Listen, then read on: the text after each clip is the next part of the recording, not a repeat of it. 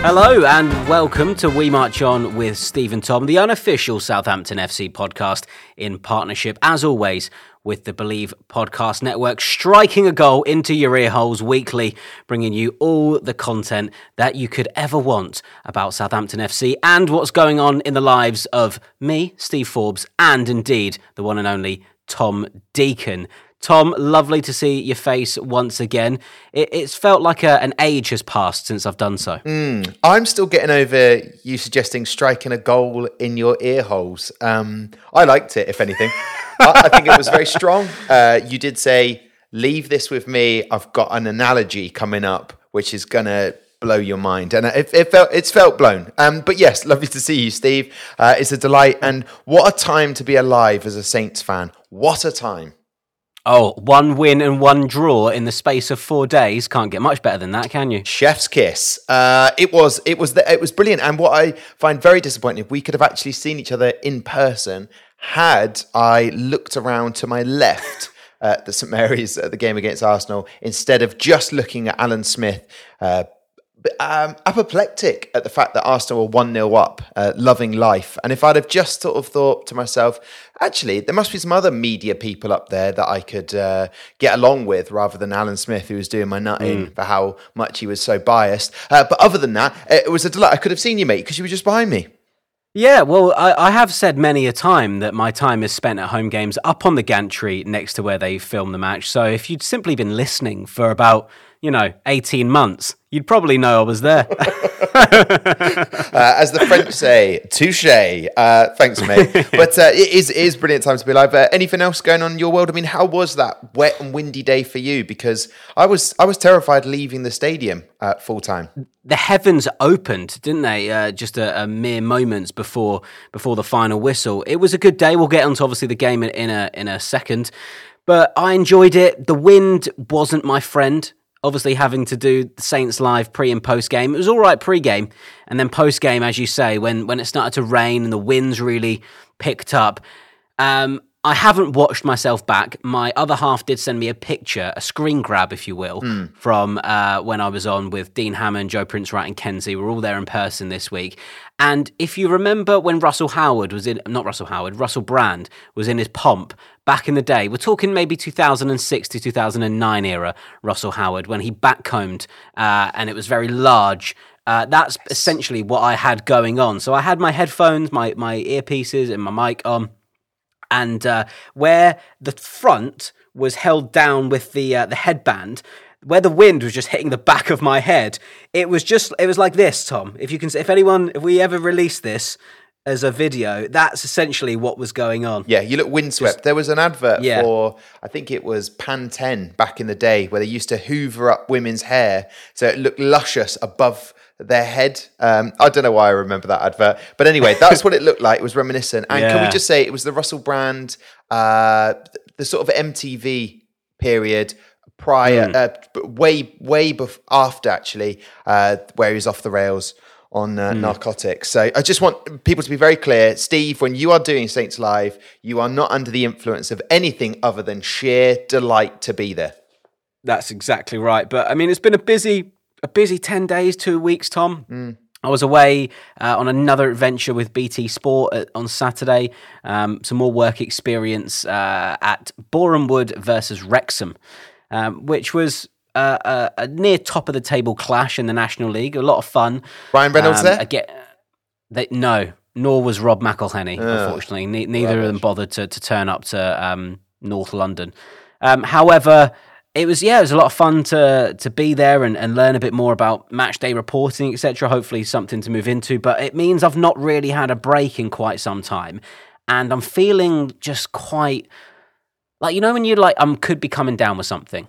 You're not quite proper sick, but you're not feeling quite right either. Yes, it's like a fug. You're in a fug right now. You're neither in illness or out of illness, but you're in that middle zone, that fug zone. What are your thoughts on the rest of the week post this podcast? I mean, are you going to get iller I don't know why I feel like a rapper there. I don't know. You're going to get I think iller? that's up to nature, isn't it? That's Mother Nature's job to decide whether my immune system is up to par or not. I have got to go and get some new glasses. As I revealed a few weeks ago, I did break my old specs, so I'm still wearing like my 4-year-old glasses. And I went into. Do you know what? Actually, you may have frequented this store. You're a fellow optical enhancement wearer. And where... And let it be known now, I have not enhanced anything else on the old body. Thank you. Not above the waist, anyway. And when you lived in Southampton, and where your family hail from is near the Bitton region, right? Sure. And have you ever been to Specsavers Bitton? No, I haven't, and it's never tickled my fancy before. I'm not going to lie, Tom. They're never going to sponsor this podcast. I hate them. Every time I've been there, I've booked an appointment for an eye test, and I've turned up. Sorry, sir, we haven't got anything booked for you. What? What's going on? Yeah. So I had to hang around, and you got to wait until there's a free space, and until you're there for an hour and a half, 2 hours, when it should have been 20 minutes. Then I couldn't pick glasses on a day, so I booked in for another appointment to go choose glasses and have a test for contact lenses. Went back. Oh, sorry, no, I've got nothing booked in for you. It's like, how can this happen twice in a row? Then, after that, they were supposed to call me back because they had to check something to do with one of my orders or one of my tests. Never had anything back from them. So, if anyone listens to this podcast who's from Bitton and who goes there, or if indeed you work at Specsavers in Bitton, just let it be known, you're rubbish. Shambles. You're an absolute shambles. Absolute shambles. I'll tell you this much. If Alan Smith went down there, right, he'd get seen to immediately with his glasses. And that is the unfairness. So we can talk about refereeing decisions that are coming up, but let it be known that we get mugged off at Specsavers Bitton, but Alan Smith wouldn't. I don't know why I'm connecting those two stories in my head, but no. So now I'm going to go to a different opticians. Not that anyone at Specsavers Bitton would care. I just need to let it be known for any local listeners that they suck. Okay. Also, what sucks about Bitton, let this be heard aloud on our podcast. For some unknown reason, there is a gym right in the middle, right next to the Sainsbury's. And Pure gym. Yeah, pure gym. Spot on, mate. Yeah. However, I don't agree with PTs being allowed to take their clients outside, right, to run up and down the high street where their little parachute shuttle runs. You know, when you hold someone and they're attached to elastic, so they keep running, but the PT's behind you, they're the weight. Do one, pure gym, Bitton, right? Have you seen that? Mate, really? I've seen it, and I was livid. I was like, what is going on here? Both of you should be ashamed of yourselves, all right? There's some nanas, because that's all Bitton is. Lots of nanas about, and I was literally like, you could bump into one of them, yeah? I know they're all queuing up for that cafe on the other side, opposite Sainsbury's, but I don't care, right? Yes, they love a panini, which were very popular about 15 years ago, but no, right? Stop running about in the middle of Bitton. Livid with it. Why would you even need a personal trainer to do that? Surely you could just strap a massive bag for life to yourself and just do it on your own.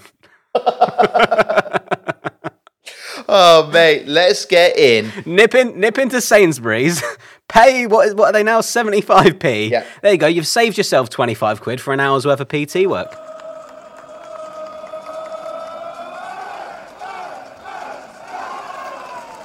So, Tom, enough about parachute running up and down high streets in the Southampton area. It's time to talk about the football, the thing that people are tuning in for, probably. Well, it's not just that, though. So, we're great personalities as well. If people are tuning in saying, I hope they discuss the formation change from Ralph Hasenhüttl against Arsenal after going 1-0 down, consider that done, because it happened and it worked. But don't expect too much detail, because we're fans like you guys listening. Thanks for tuning in. Don't forget to like and subscribe.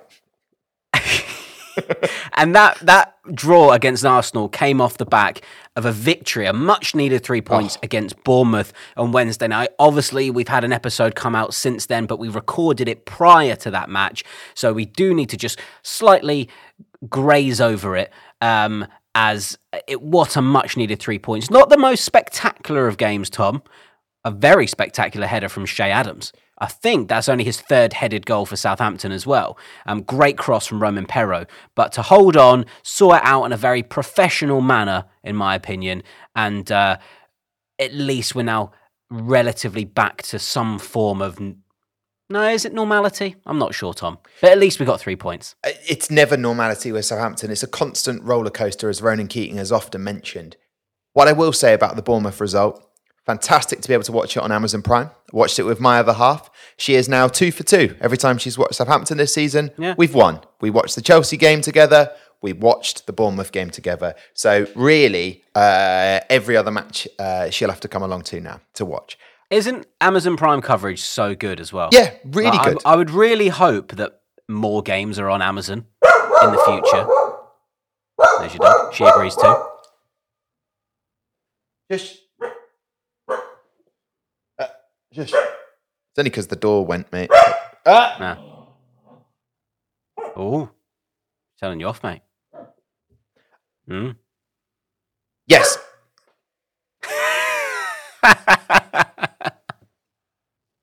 I genuinely think, Steve, that the coverage is brilliant on Amazon Prime.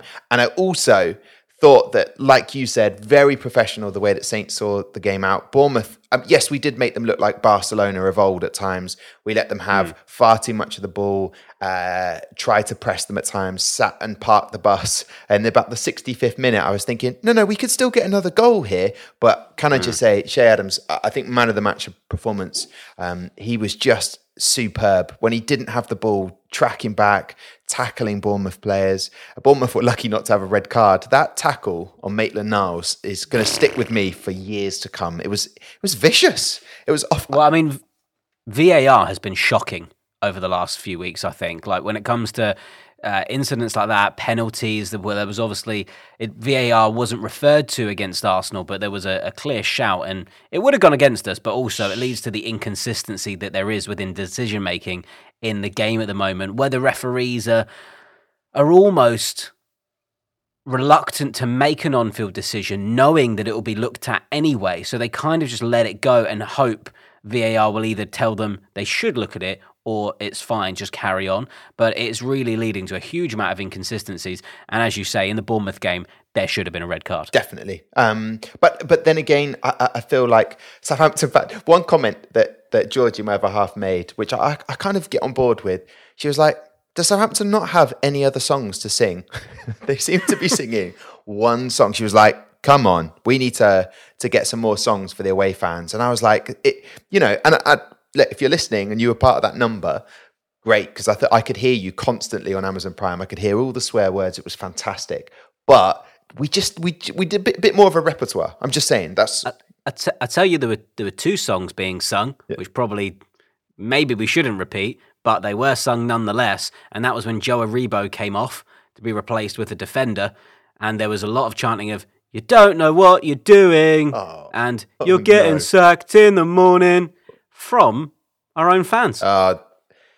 Madness, genuine madness, because yes, we made Bournemouth look very good. I think they're a very good side. Let's not forget they hadn't lost in something like 6 games under Gary O'Neill.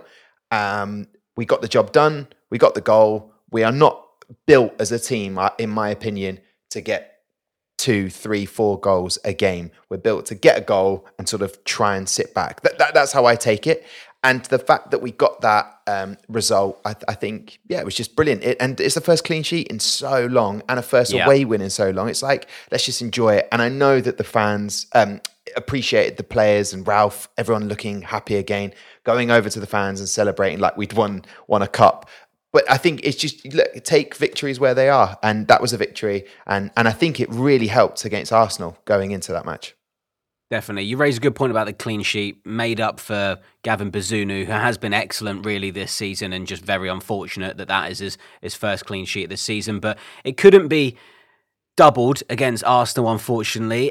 As good a game as it was and how impressive Southampton were in the second half of the game, they did go a goal down from Granit Xhaka in the first half. It very much felt when that way in like, oh, here we go again.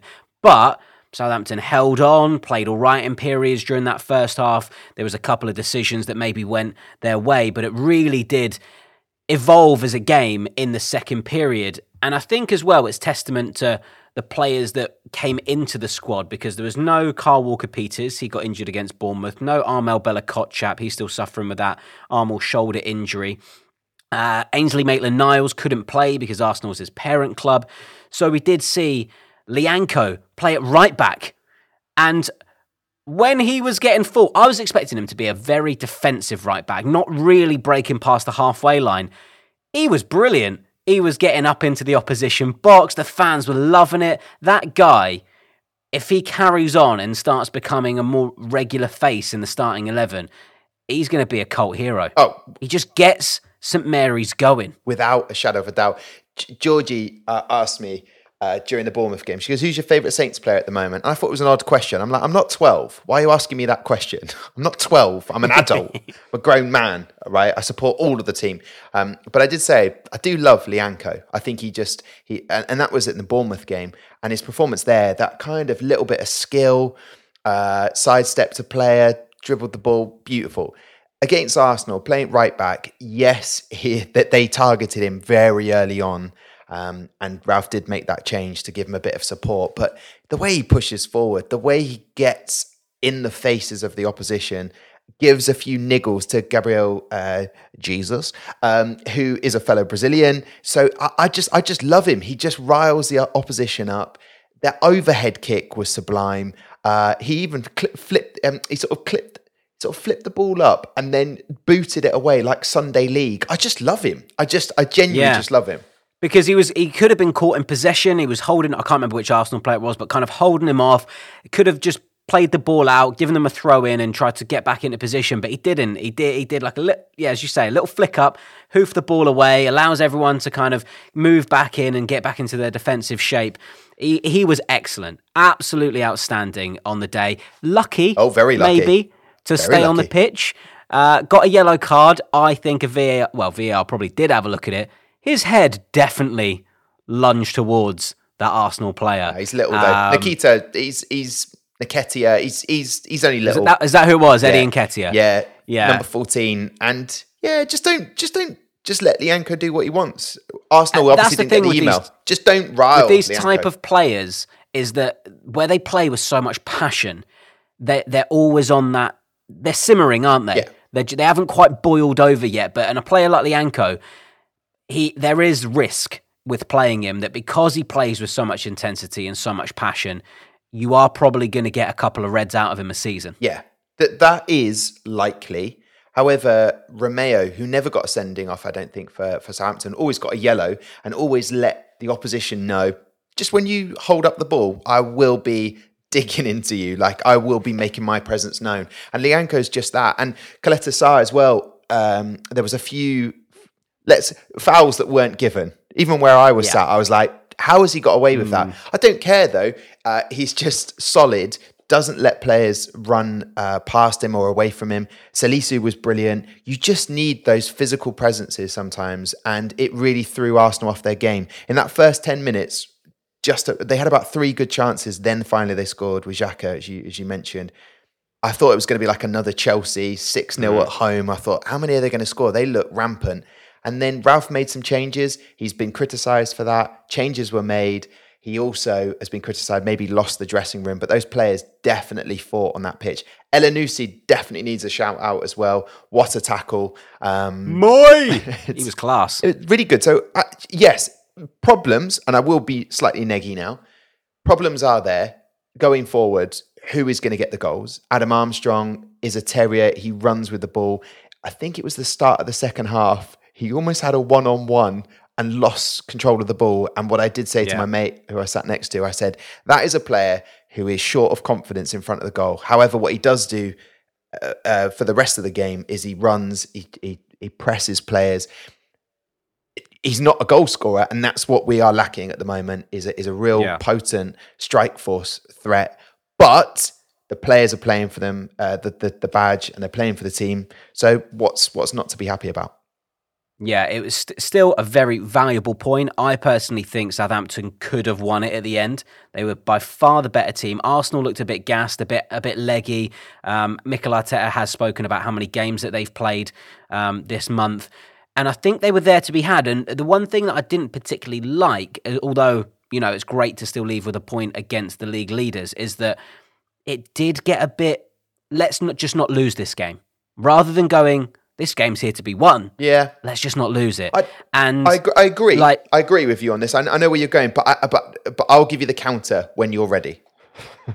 So Stuart Armstrong got the equaliser in the second half, and I felt there were 20 minutes left of that game, and Southampton had opportunities to break forward, and I felt that what happened when they did break, and they were maybe 3-on-2 or 3-on-3 with Arsenal players, is they just stopped, and instead of looking for a clinical ball or just keep driving and taking a shot or creating a bit of space for yourself, they would stop, look around, play it back, play it sideways, allow Arsenal's players to then get back into shape and flood that area, and then the opportunity was gone. And it was more about ball retention than, looking for an opportunity to win the game. And that's maybe the only criticism that I can say towards the end. I think a big part of it, and you highlighted it as well, is that Southampton haven't got the players, in our opinion, who can score multiple goals a game.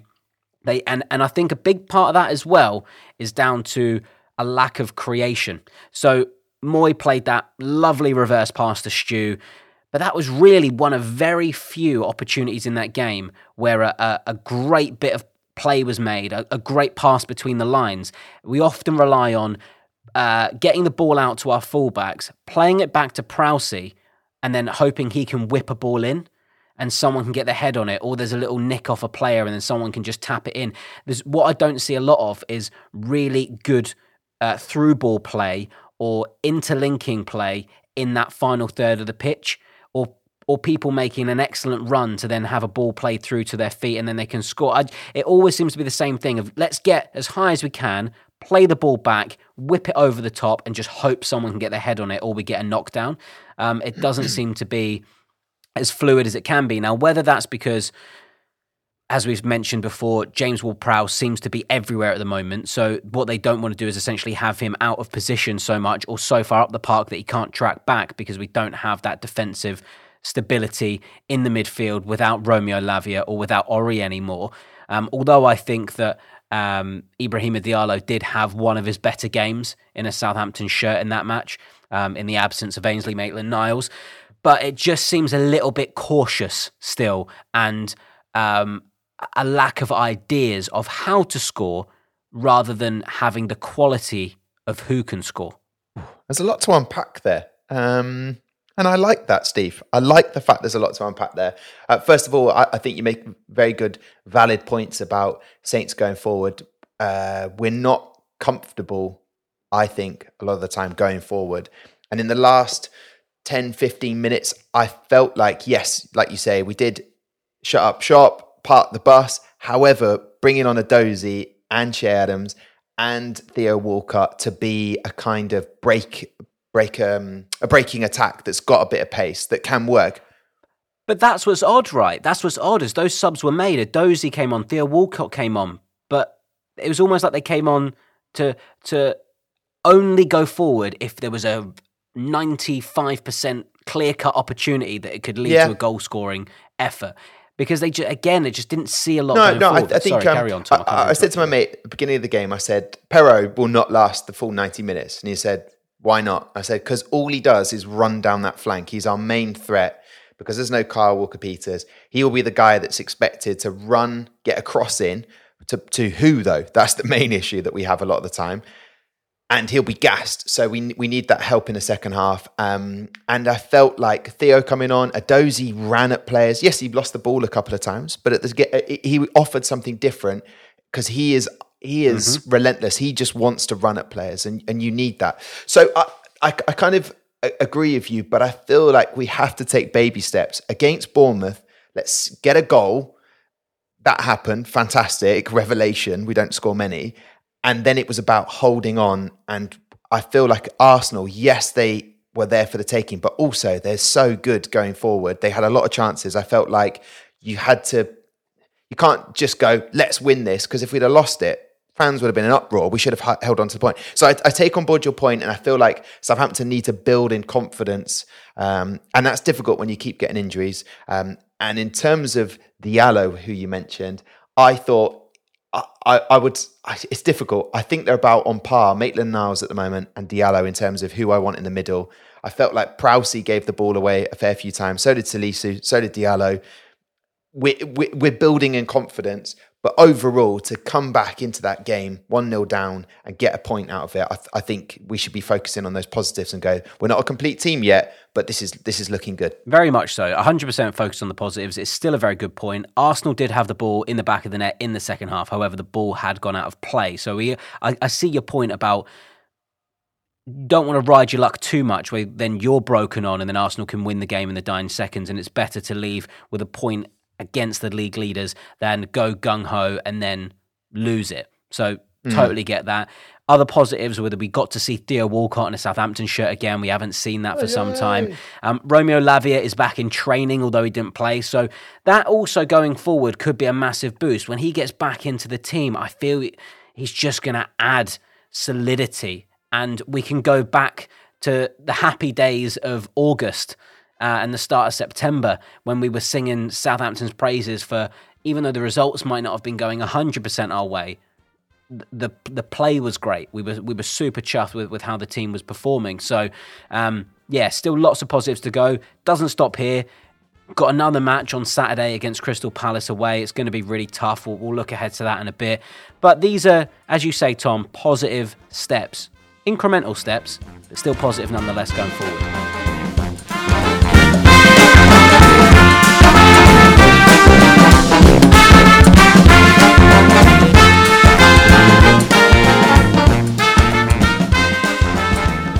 Right, Tom, you know what time it is now. We're around about that halfway mark, probably a little bit over.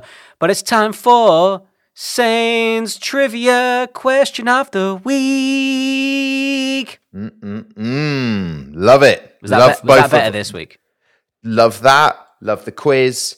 What is there not to love about this? Thank you. Let's get going. I'm ready, mate. Hit me with it. Right, Tom, this is the part where you and indeed the listeners tuning in can play with our trivia game this week as we put a little segue in between our sections of the podcast. Now, the next game, as mentioned, is Crystal Palace away. That game's being played on October the 29th. The last 3 times Southampton have played Crystal Palace in late October, they have lost. But, Tom, can you tell me the years in which those defeats were? Is that the question? Is that seriously the question? Yeah, which years were those defeats in late October to Crystal Palace? I mean, mate, I can't. What years? What years did we play Crystal Palace in October? No idea, Steve. That is a very tricky question. Let's go with 1912, 1957, and 1992. Oh, Tom! 1 out of 3 ain't bad. Are you kidding? 1, yeah.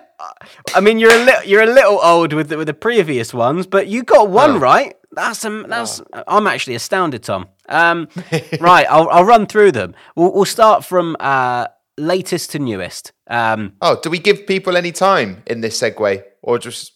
Oh, I thought that was you just having your go. Now, am I giving people time?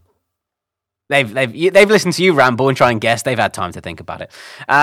So the first defeat in late October, well, to be fair, I only went back to 3. I couldn't be bothered to count anymore, but I'm pretty sure it was the first one, was the 21st of October, 1980, while Southampton and Crystal Palace were in Division 1.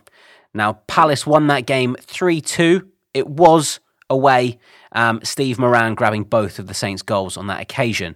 We then come forward a few years to the one you got right, Tom. The 28th of October, 1992. That was in the League Cup, and Palace won that game 2-0. Matt Le Tissier started. The one and only Franny Benali was on the bench for that game. And then the most recent late October fixture against Crystal Palace isn't that recent. It's all the way back in 2011, the 25th of October. That was also a League Cup match. Palace won 2-0 again against a very young Southampton team that contained James Ward-Prowse, Jack Cork and Morgan Schneidlin. Darren Ambrose and Jermaine Easter scoring Palace's goals in that occasion. Ooh, that's a great, love it. by the way, Prowsey, back in 2011, got his debut under Nigel Adkins, which is of Tuesday, the 25th of October. So it's come full circle, mate. It's a happy birthday to James Ward-Prowse getting his first start. Great question. Thank you very much. I hope everybody enjoyed their interlude. I felt like, Steve, and if you don't mind me saying, with that question, it highlights a few things. It just reminded me of with Southampton at the moment, and a lot of injuries, because it felt like injury time there. That's what I'm suggesting. Yeah. A lot of injuries, mate. Steve, I'd like to discuss this with you. What's going on? Do we need more downtime? Do they need more time off?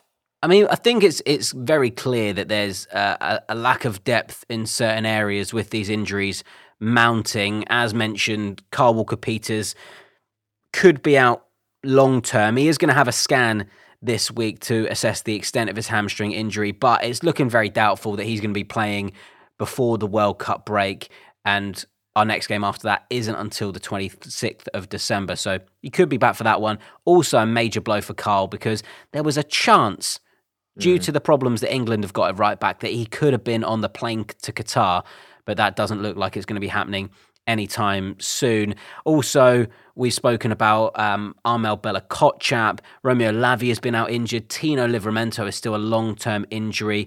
And also, as well, didn't mention, Shea didn't start against Arsenal. And the reason he didn't start against Arsenal is because he had a light hamstring injury or an issue. So he did come on in the game, but didn't start. And it just leads me to think, why are these players becoming injured? Or why are we having so many injuries in the squad at the moment? Maybe there's too many games. It is a really congested fixture schedule ahead of the World Cup. Maybe training is too intense, but we seem to be getting hit pretty hard right now. Yeah, it's going to be a tough one, because with the congestion of fixtures before the World Cup, we're going to have to it's almost like we're going at a full speed limit, aren't we? We have to put our foot down. We can't ease up now, because we are going to have a break. And as long as no one's out for, say, a season-ending injury, I think Ralph and the team need to maximise pushing the players. But to be fair, they did take consideration and care over Shea Adams. Slight tweak, better not start you. Even though we probably really needed him up there in the first half to battle like he did against Bournemouth, I would say I'm not overly concerned. Injuries happen. We just need to be positive. And like Lianco stepping in, it's next man up mentality. So that seems to be working really well for Southampton. Yeah, I don't think there's any skirting around it. It's going to be a tough couple of games coming up. Who have we got? We've got Crystal Palace, Newcastle and Liverpool.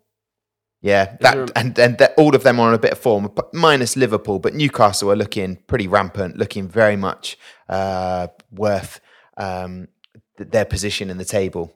So they're not going to be easy games. No, certainly not. And it's where you're going to want to have a full strength squad. I think maybe the only saving grace, if there is one, is that it's come at this point in the season and there's still a long way to go. Once we're back in late December, all the way through till May, if we've got a full strength squad, Tino could be back by then as well, which could be a massive boost. Obviously, expectations aren't going to be huge for him, given that he will have been out for so long. But he is young, and that often helps as well. If you've suffered a big injury at a young age, your body isn't at the point where it can't quite, recover the same way. So hopefully, we can get Tino back to the kind of levels that he was last year. Kyle will be back, so we'll have our first choice fullbacks there. Lavia will be back in contention. Bella-Kotchap, he might miss out on the World Cup with Germany, which again is going to be maybe not too devastating for him, considering he's only just had his first senior appearance, and that's a particularly strong squad. But I'm sure he would have loved to have gone on a maiden World Cup, but we'll have him back. And maybe another upside is that these players who won't be going to Qatar, there are going to be friendlies played during the break to keep these players in their kind of peak condition. So they have opportunities maybe with less pressure to then get themselves back up to speed, especially people like Lavia, Bella-Kotchap, Kyle. And then come end of December, whenever things start to pick up again, we're going to have a really busy 4 or 5 months. They'll be right at it. Yeah, I think it's spot on, mate. You never plan for players to get injured, but you can plan to have cover. And I think the signing of Juan Larios is great. Georgie said he looked like the lead singer from My Chemical Romance, which I respected and I did chuckle at. So he will be the replacement of Pero. You've got Gineppo there. There is cover, whether it's the cover that you're like, oh, you know what? This is a winning team right here. You just can't. It's squad depth. I think every player that Ralph tends to buy can play in multiple positions. And you just have to look at how well Elanusi played at the weekend, having to go into a position he's not so familiar with and doing a great job. So as long as the mentality is right for Southampton, we'll get through this injury blip. And Armel's loss by not going to the World Cup is Southampton's gain for sure. Yeah, I'm positive of that. And the other thing is it's probably a bit too early to talk about being a couple of months out from January. But the January transfer window, I think, is an important time to add more depth to that team in certain areas. I definitely think that we need another defensive midfielder. Striker. An out-and-out goal scorer would be really handy as well. I think we can rule out Cody Gakpo making a move to Southampton or Leeds. It was too stressful. This time too stressful. I couldn't decide. Shut up. Even though he's essentially a winger anyway, so probably not really in the mould that we want now. Now we've got Samadozi, and I think bringing in another wide player would limit his progression because I think he's a very exciting player. So, I think these injuries have highlighted to maybe not just the fans, but also the people in charge of the purse strings that, still a couple of more bodies in January will do this squad the world of good.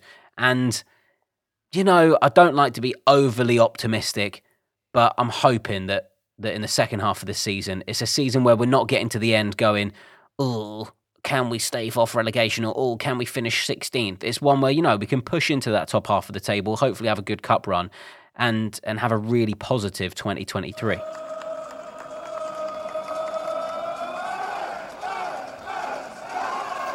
All right, Steve, I'm going to put you on the spot right now. We are taking on Crystal Palace. Yes, we've beaten Crystal Palace more times than they've beaten us. However, current form and the positioning in the table would suggest this is going to be a difficult game. What says you on the outcome of this one, based on the facts, the evidence of what you know about Crystal Palace and Southampton? Selhurst Park is a tough place to go. I think that will make a bit of difference. But I'm also of the opinion that Palace are going under the radar a bit with just how unimpressive they are. I don't think they're a particularly good team. They probably won't be down fighting off relegation, but I can't really see them pulling up any trees this season. They feel like a team that on their day could pull off a result, but can be beaten without a huge amount of difficulty. Interesting. Yeah. Even with PV, Patrick Vieira, who's been very good, and the fact that Zaha scored 5 goals. Yes, You say very good, but I don't know. I feel like Vieira's in that camp of the Lampard Gerrard category of those era of players who've become managers, and are they a bit fraudulent in really what they're doing? I mean, we've seen Gerrard get the sack because, maybe Villa was too much of a step up for him from Rangers. Everton nearly went down last year, saved on the final day or one of the final days from an 85th minute Dominic Calvert-Lewin goal. So, I don't know, I kind of just see them in that ilk, and maybe that's unfair. I do think sometimes when you see ex-pros now coming into the game as managers so soon after retiring, or a few years after, is they're already multi-millionaires, aren't they? They've been part of that Premier League era with all that money. Like, have they got the same drive? Have they got the same mentality and want to win and willing to put in the graft that maybe a coach who played at a much lower level or even didn't play the game would put in? We see like some of the icons of management history. Alex Ferguson, although yes, played for Rangers, but wasn't a particularly prolific player. Jose Mourinho didn't play the game. I don't know if we're seeing that kind of new era come in of ex-pros, and they are star names, but not necessarily have all the tools that another coach who's done their badges from 18 and grafted in non-league or League 2, etc., or been an assistant, whatever. They kind of just come straight out of the game into a position a couple of years later. We've seen it even on the continent with players like Andrea Pirlo, who didn't really do much at Juventus as well. It takes time. So look, of course it will take time. Everything takes time, and everything will take experience. But I'm not overly convinced by Patrick Vieira and this Crystal Palace team. I think they've got good players. I think that last season maybe they performed better than predicted, and that was down to some players, for the likes of Conor Gallagher, who was excellent. But now he's back at Chelsea. Looks average at Chelsea. Looks average. Yeah, they've got Edison or Edouard, up front. That, was great at Celtic. He scored a few good goals, but I wouldn't really be putting my house on him to get 10, 15 a season. Wilfred Zaha, again, is their standout player, but can go missing in matches. I'll tell you what, I quite like Eze and Elise. They're very quick and good forward players, but they're young. I don't know, I genuinely am confident about this game. And I don't know whether that is mistaken confidence, I'm putting it in the wrong places, but I am not convinced by Palace, if that hasn't been made clear enough over the last 2.5 minutes. It's detailed in your description of how unthreatening Palace look, but I feel like Southampton, it's always a close game against Palace. They're kind of like, if Southampton was a team that was in London, it would be Palace. We are that team. We're not. We've spent some money sometimes, but I feel like Patrick Vieira has that job where what really are Palace? Where are they pushing? Are they European pedigree to like push and get up into Europe? I don't think so.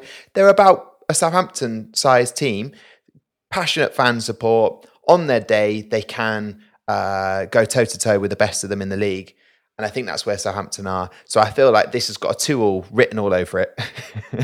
But or actually, I say that when we really haven't got a striker. So it'll be a 1-1 all over it.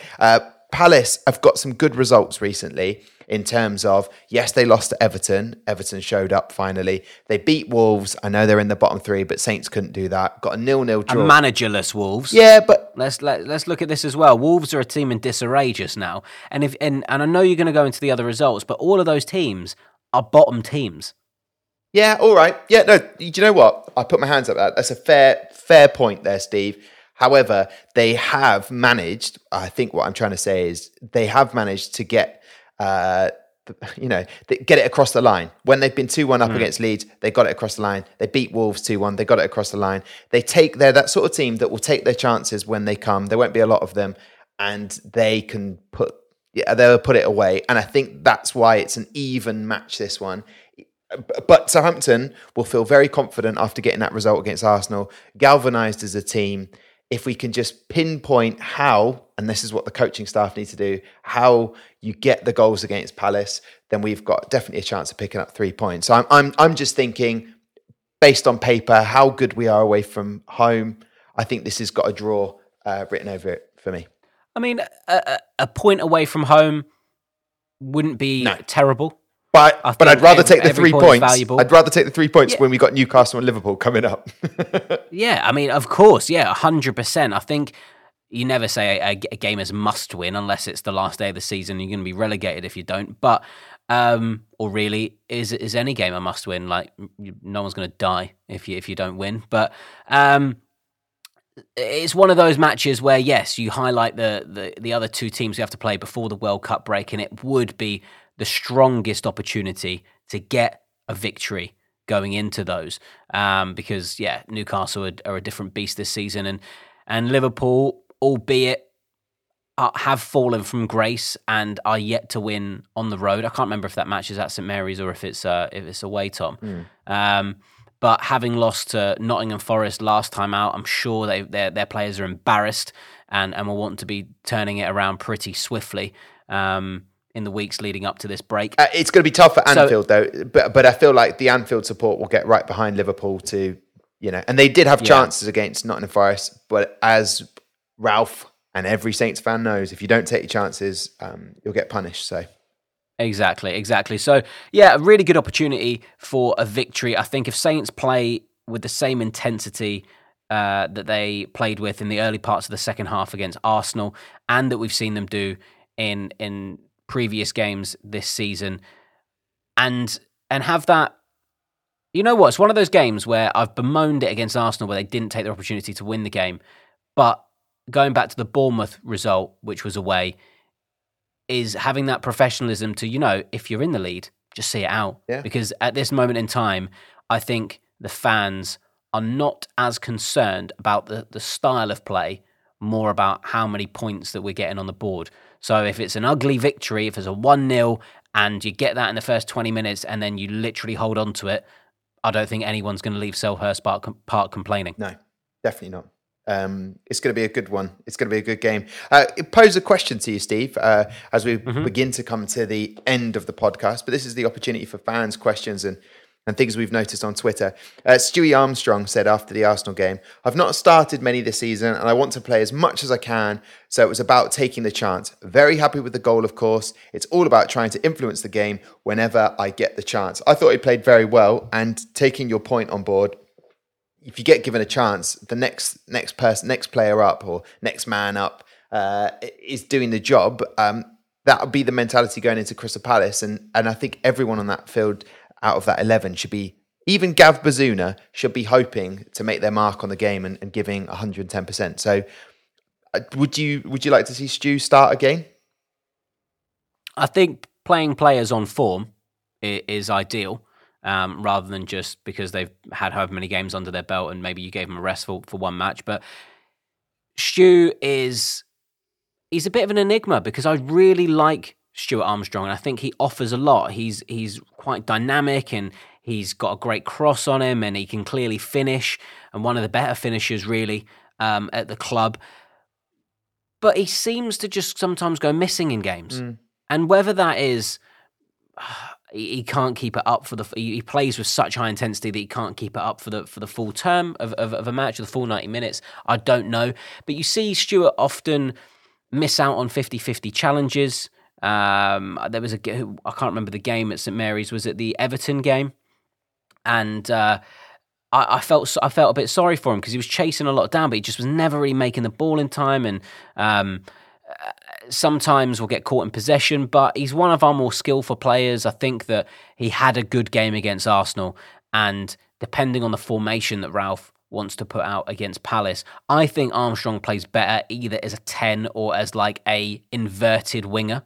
So, not so much a winger, but more of a wide man. So when we play that 4-2-2-2 and you have kind of narrow wide players, I think he's excellent on the right-hand side of that. Or if you're going to be playing one up top, 3 attacking midfielders and 2 central midfielders, him as a 10, I personally think that's his best position. I don't think he's as effective when he's had to come play alongside Prowsey in a more defensive central midfield role, or when he's been pushed out too wide. I think he's way more effective working between the lines and looking for opportunities to pass into the forwards from slightly higher up and slightly more inside. Well, there you go. Steve Forbes has said it clearly. Stewie Armstrong, as a fellow Scot, should be in that starting lineup against Crystal Palace and keeping that form to continue on the pitch. I will be very careful, though, in the next tweet that I go to the game. I said during the Arsenal game, I recorded myself celebrating. Felt like a victory today in some ways. Great effort from the team. Top of the league, ? You're having a laugh. To which point I was questioned by a few Arsenal part-time fans, and they part-time fans. Well, I mean, does it count if you live in Holland? Are you really an Arsenal fan? They love to put ratio after, so hopefully their tweet will get more likes than my tweet. You played with 12 men. And I basically just got taken the piss out of. He even said at one point, wore a hairline. So, taking a piss out of my hairline.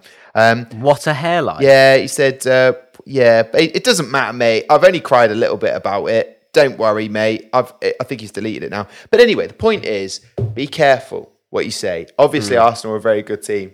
But I was just in jubilation, Steve. I was loving life. We battled back to get a point. As you should be. Yeah. As you should be as a supporter. I actually, when I'd finished work and I was leaving the ground, they had Arsenal Fan TV on the opposite side of the road. They did. Filming with all their, what would be a diplomatic way to describe their viewership that kind of linger around the camera and their guests. Desperate. No, I saw them. They were near the burger van, which was packing up at that time.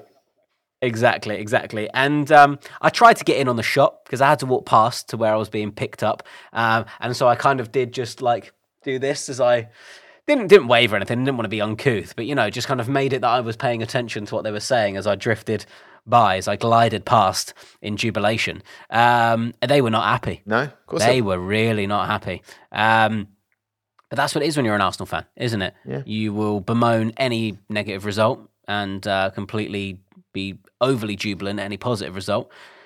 Mate, we bossed it. We bossed it. We got the result. I'm happy. You're happy. We're all happy. We almost got on Arsenal TV. I'm going to see you on Saturday, mate. Oh, yeah, not at the game, true. Because I'll be working, unless you want to go to Crystal Palace and watch Saints play. Or maybe you fancy a trip to St Mary's to sit in with us in the foyer after we shoot the show and you can watch it. I'd love to. I'd love to sit in the foyer with you. But we'll be going to your ends, Tom. Yep, in Mid Hampshire to a Halloween fete, I believe.